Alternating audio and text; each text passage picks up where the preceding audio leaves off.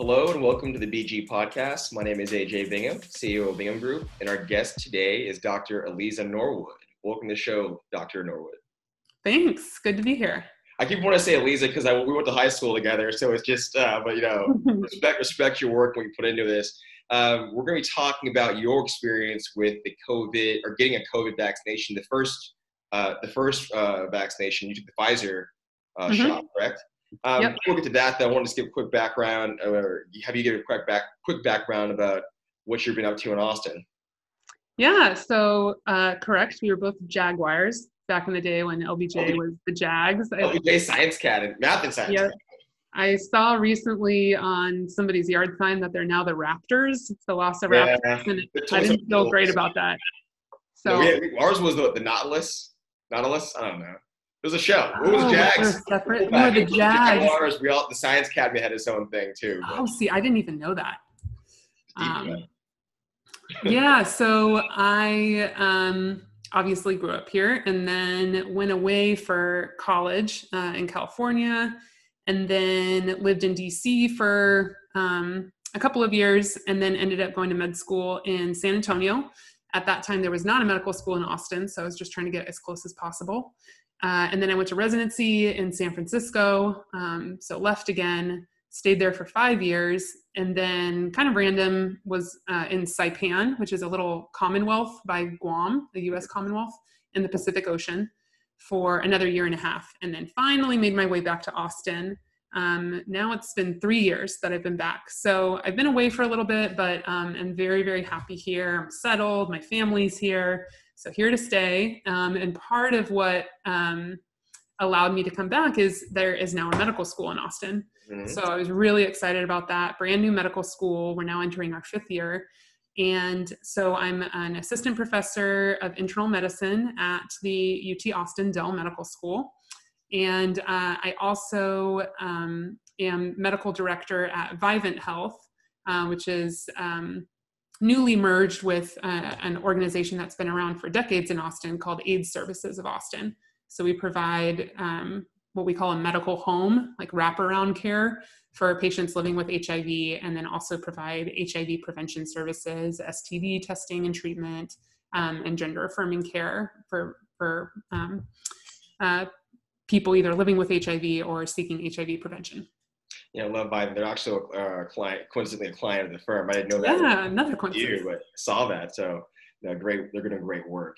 I want to get to it. So you got the Pfizer, the first phase of the Pfizer vaccine several weeks ago. I think I saw it on Facebook. Mm-hmm. Just let's go through that, right? Because I think you're one of the few people I know who've gotten it, and just walk us through that. I think most people now know how it's being rolled out. Frontline workers first. I think I read today, today's December 29th, EMS and public safety workers, police, fire are getting it now, and then as well as high at-risk folks, old folks' homes, retirement homes rather, and then prison populations. But so you where'd you get the shot at, the vaccination at? I got it at UT Health Austin. So it's the clinic that's associated with the medical school. I was really impressed with their organization. They had a bunch of nursing staff and students and volunteers who were there giving the vaccine. And we were alerted, even actually before Thanksgiving, that we would be getting the vaccine soon. So I think they had been in talks with the state about when they were going to get the vaccine and had set it up. And then we got an email, I think it was the 2nd week of December, saying, okay, slots are open. You need to sign up on this, on the UT Health Austin site. We were given a secure link to make an appointment, and there were just 15-minute appointment slots. Super, super easy. So, went in there, I got some information about the vaccine. And, I had studied up on it before just to make this decision. And so got a little bit of information, got some information about the CDC's vaccine tracking project. What is that? So it's called vSafe, and it's an app where you can go online and you track your symptoms after you get the vaccine. So they're still collecting data on what symptoms people are having post-vaccination, how they're doing, so that they get as much data as possible. So it's just another way to contribute to our knowledge. So I got signed up in that. And then the actual appointment was super quick. I just went, they asked me a couple of questions about my health, any severe allergies, things like that. And then they gave me the vaccine, didn't even feel it. It was one of the easiest vaccines I've gotten in terms of the actual prick, the actual shot. And then they had me go sit in a room distanced from other people for 15 minutes. Because they want to watch and just make sure that you don't have any allergic reaction out of an abundance of caution. Mm-hmm. And when you're done with your 15 minutes, then you go home. And that was pretty much it. That's like the standard, I got a flu shot a few months ago, but yeah. Right. Yeah, pretty standard. Mm-hmm. And so you took the Pfizer vaccine, you took the first phase of the Pfizer vaccine. When's your next treatment? So the Pfizer, it's what they call a primer shot on your first day. And then 21 days later, you get your second shot, which is called a booster. What's just for non-medical professionals out there, what's the difference? So actually no difference. It's just what the immune system is doing. So the reason that they are doing it in 2 shots is just to have the most robust immune response possible right now. So both the Pfizer and Moderna vaccine, which I know you wanted to talk about kind of the differences and similarities, sure. They're both a new type of technology called, a new type of technology used for vaccines, which is mRNA vaccines. And so mRNA, and we can get into this as much as you want to get into it.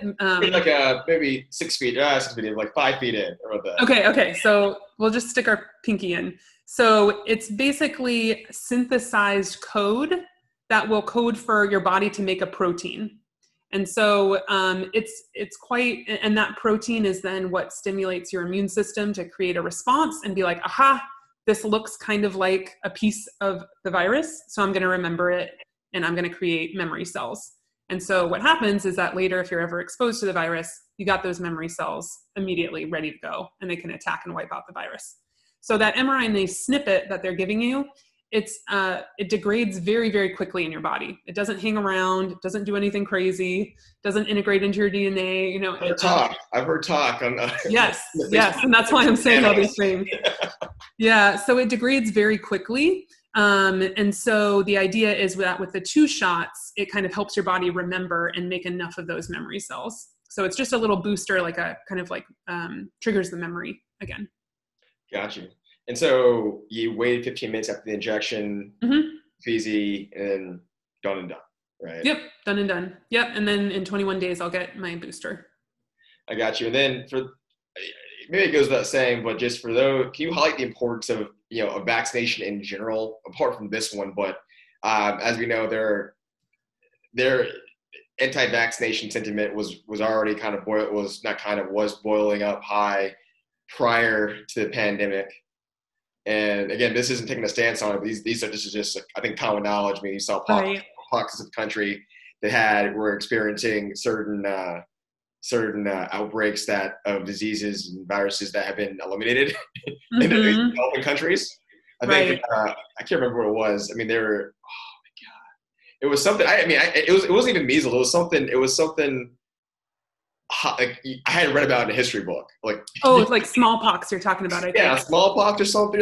What's going on here? But just the importance of vaccination. Obviously, there are risks, but you talk about just kind of the balance of that.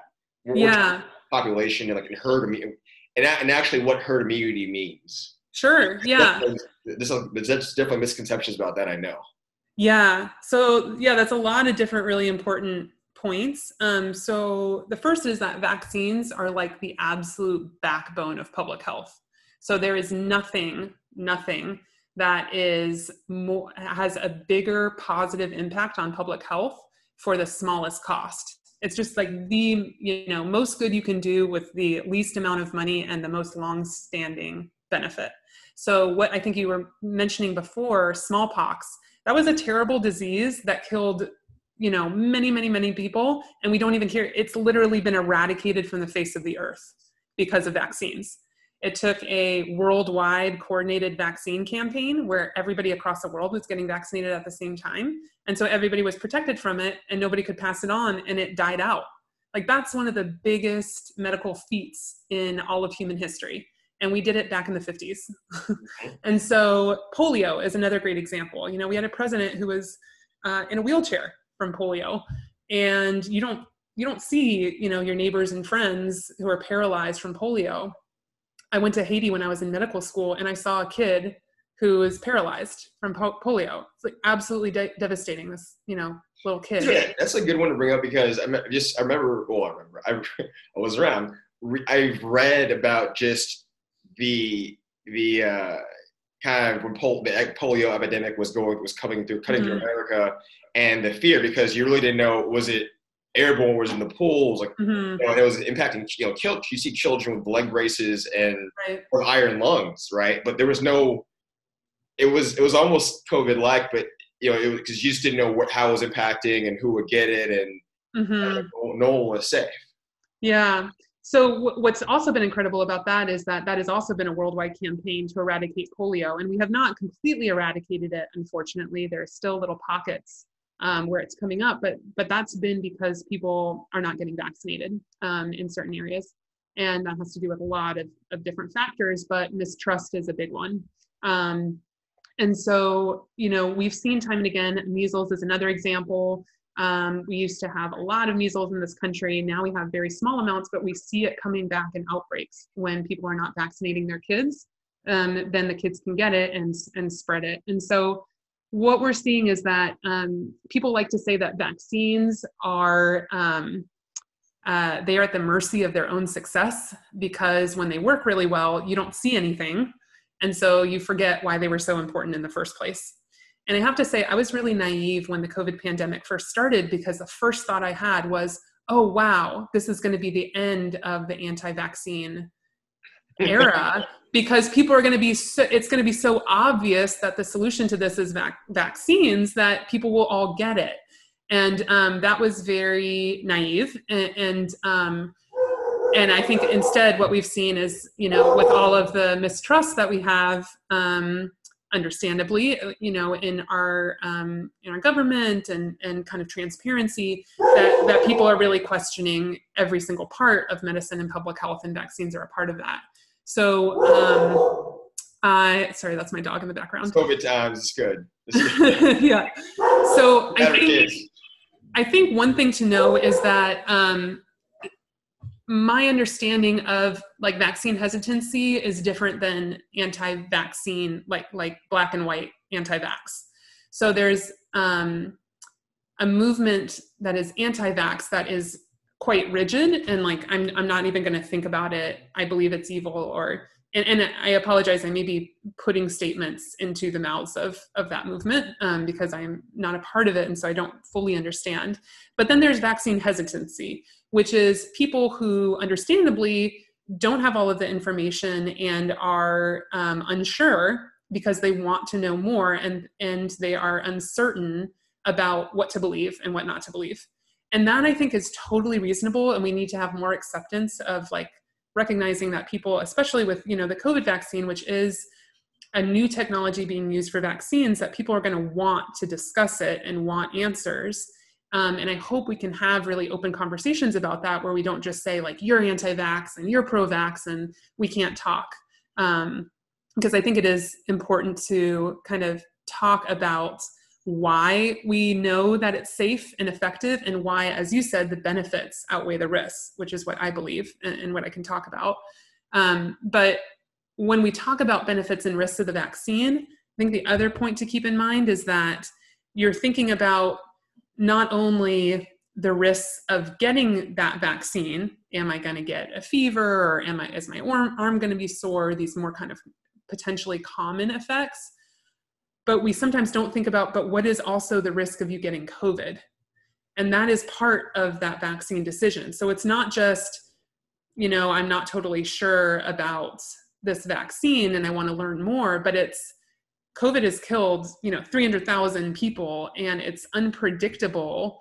Yes, we can make sweeping generalizations about who it affects and who it kills, but it has killed young people. It has caused blood clots. It has caused strokes. It is not something you want. And so I think just remembering that there is a disease that you can potentially spread to other people and that can affect you very severely is the other calculus that sometimes doesn't get in there. Mm-hmm. I think too, right? Everyone, people go, at least this past year, the folks, at least people initially when I was talking about trying to diminish the seriousness of the pandemic was, well, how many people are actually dying from it? Well, that, I mean, you look at the kind of the chronic illnesses that can save you the rest of your life on this. I mean, that relative to some of the things you're saying, there are a lot of more extreme, lots of taste, lots of smell the rest of your life. Mm-hmm. Things, honestly, it's so new. We don't know. We might know for 20 years, right? Our generation from now, what the overall ripples of this are. Right. And the fact, yeah, totally. And, I think when you don't see it up close, it can be easy to just say, okay, that's probably not going to be me. But many people are dying, many. And, and they are hitting the most vulnerable communities. So I was working at community care up until very recently as a primary care doc. And I had one clinic where 4 of the 10 patients that I saw in a half day had immediate family members die.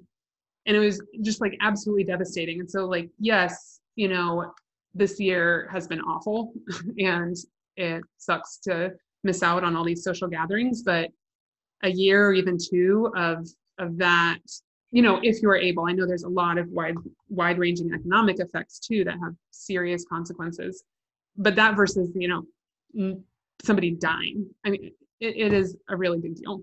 So with your medical opinion and your background, why is the vaccination safe, the Pfizer vaccination, or both of them, right? Pfizer and Moderna, why are they safe?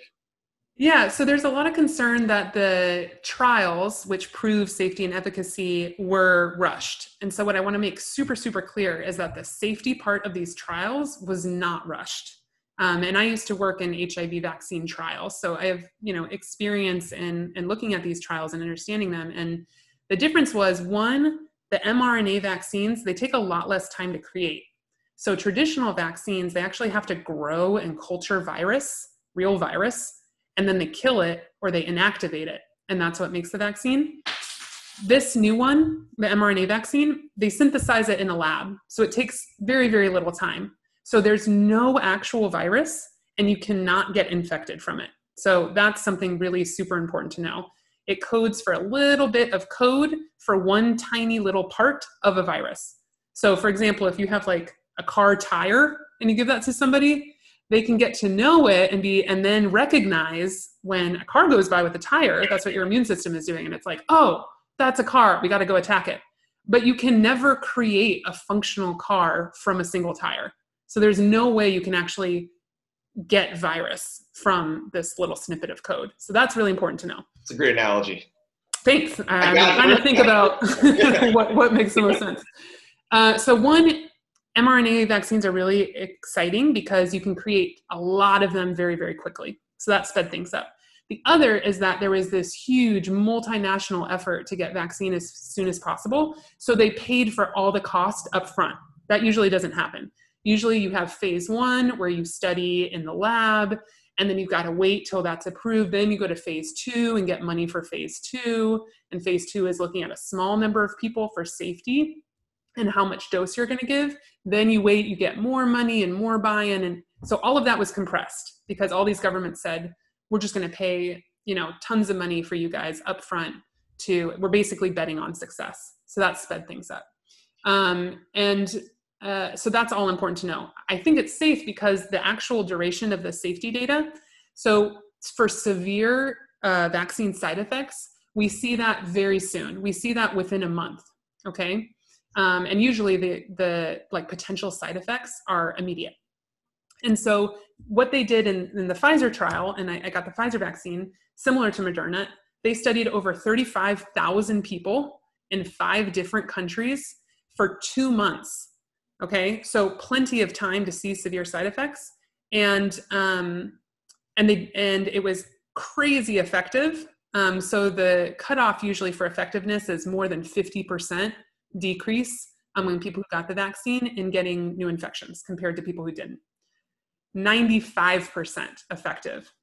Pfizer, and Moderna is 94%. So that means 95% of the people who would have gotten sick did not. So that means COVID with symptoms and severe COVID. So very, very effective. And then the safety data, right? So we did see symptoms, and we call them reactogenicity. That's the term, because it's not side effects. I actually don't like that term side effect because it's expected.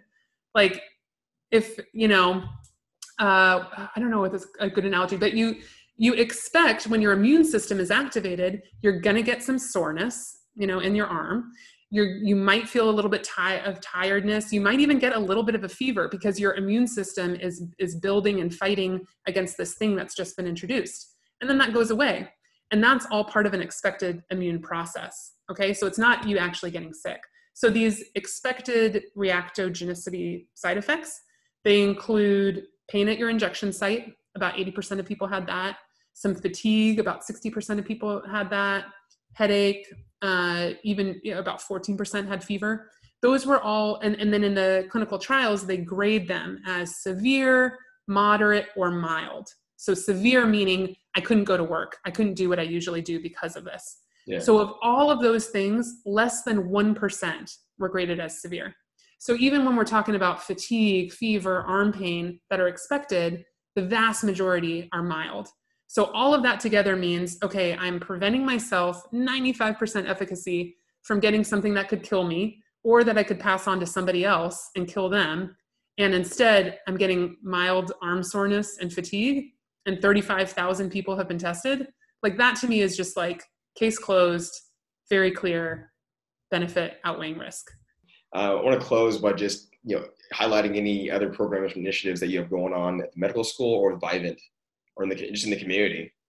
Yeah. So in terms of the medical school, I teach primary care clerkship, just kind of family medicine and outpatient internal medicine. And we have preceptors, so volunteer attendings who teach our medical students all over the city. So very grateful for that. And then I'm doing education of providers and different healthcare workers on HIV prevention and gender affirming care, which is another area of focus. I got it. Well, Dr. Aliza Norwood, thank you for your time. We'd love to have you back on the show in the new year. Go Jags. Thanks.